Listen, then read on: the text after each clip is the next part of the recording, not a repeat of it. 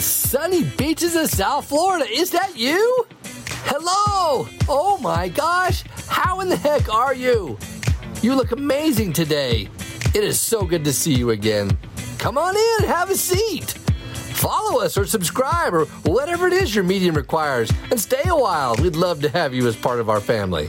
Say, while you're here, can I get you something to think today?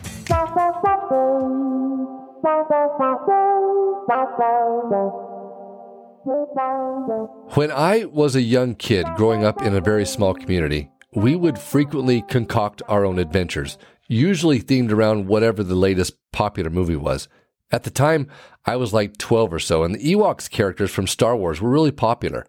I think there was actually a movie called Ewoks Adventure or something.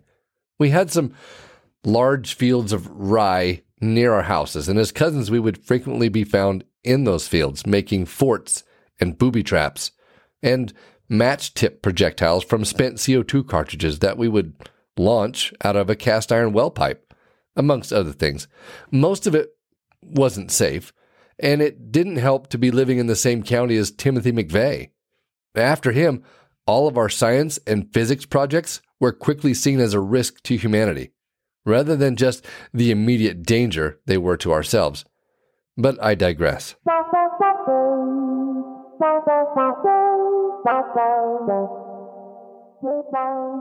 In the late fall, the ryegrass was standing quite tall, probably 3 feet or so, and as it dried, we would take the heads in our hands and separate the seed from the chaff so that we could eat the rye. With those tall, dry plants and the ensuing root ball of dirt, we could also sling them at each other like a snowball with a trailing tail. Or as Mrs. Clayson could attest, after a day of skinny dipping, we would unshuck our shucked shorts, plant a tall ryegrass clump on our heads, and walk down Center Street like we were Mowglis coming out of the jungle, into civilization.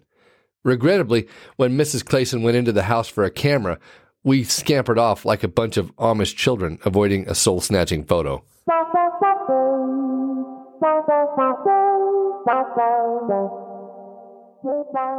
Well, aside from that silliness, with that same dried ryegrass, we made huts. Ewok huts.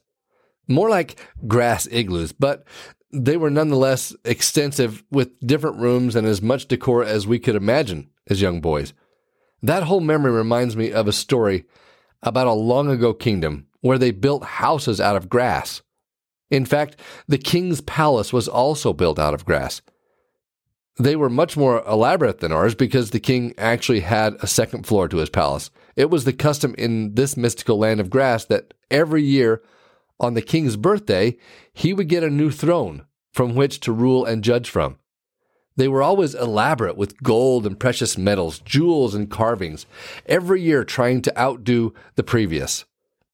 And as each throne was dethroned by the latest, the old ones would be stored up in the attic above the king's chambers. I mean, they were certainly too heavy to be moving very far, right? Well, after several years, that attic was quite overwhelmed with surplus thrones, and on one fateful morning, as the king was sleeping, the weight of it all on that grass palace came crashing down and threshed him. Now, of course, there is a moral to the tragedy of this story, and it is that people who live in grass houses shouldn't stow thrones.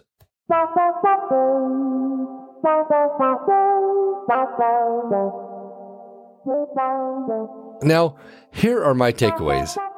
Number 1, live out your childhood daydreams, as long as they're legal and not life-threatening. Be careful with the Karate Kid reenactments, because someone could get hurt. Right, Ben? Sorry about that kick on the trampoline.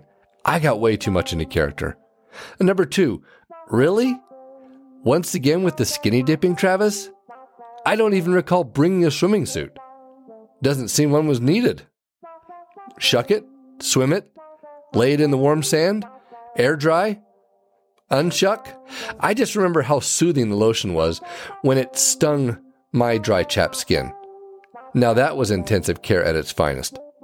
Number 3, as Iggy once said, your future is determined by your past, so be careful what you do in your past. Cautiously and thoughtfully conduct your life. Trying to retain your old glory days could end up ending you. Clean out the attic of your life. Don't be an Uncle Rico. Let it go. You ain't all that.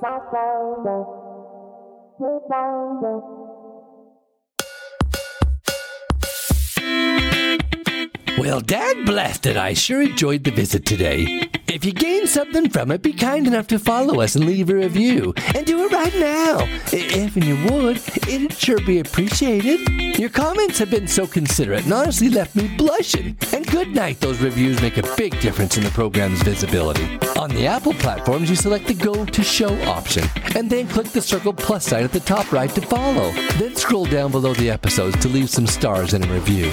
Them algorithms need all the help they can get, so as I could disrupt more good folks like you.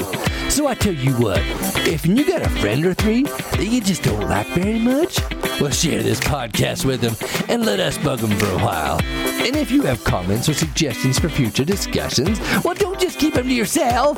We'd love to hear from you. You could DM us on our Instagrams at fyo.podcast. And thank you.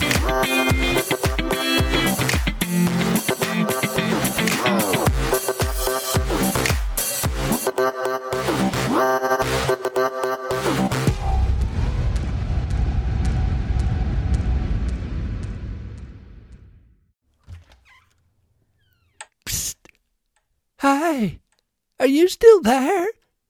Remember to download the Family Tree app and see how you are related to the people from today's episode. All those links will be included in the show notes. Sometimes it's important to look a gift horse in the mouth.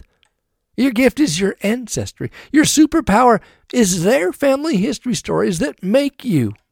Not a one of us crawled out from under a rock, regardless of what you've been told. You have 4,094 grandparents, over 12 generations, with thousands of love stories, battles, difficulties, sadness, happiness, and expressions of hope for the future that allows you to be here today. We are the culmination of so many things we did not choose. It was designed that way. So be gentle with yourself and others.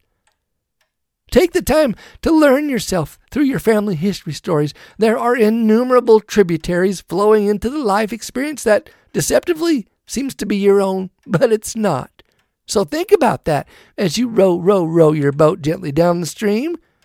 Russell M. Nelson stated, when our hearts turn to our ancestors, something changes inside us. We feel part of something greater than ourselves. I concur. Thank you for joining me on another unbelievably true adventure. Find your family history superpower and activate it.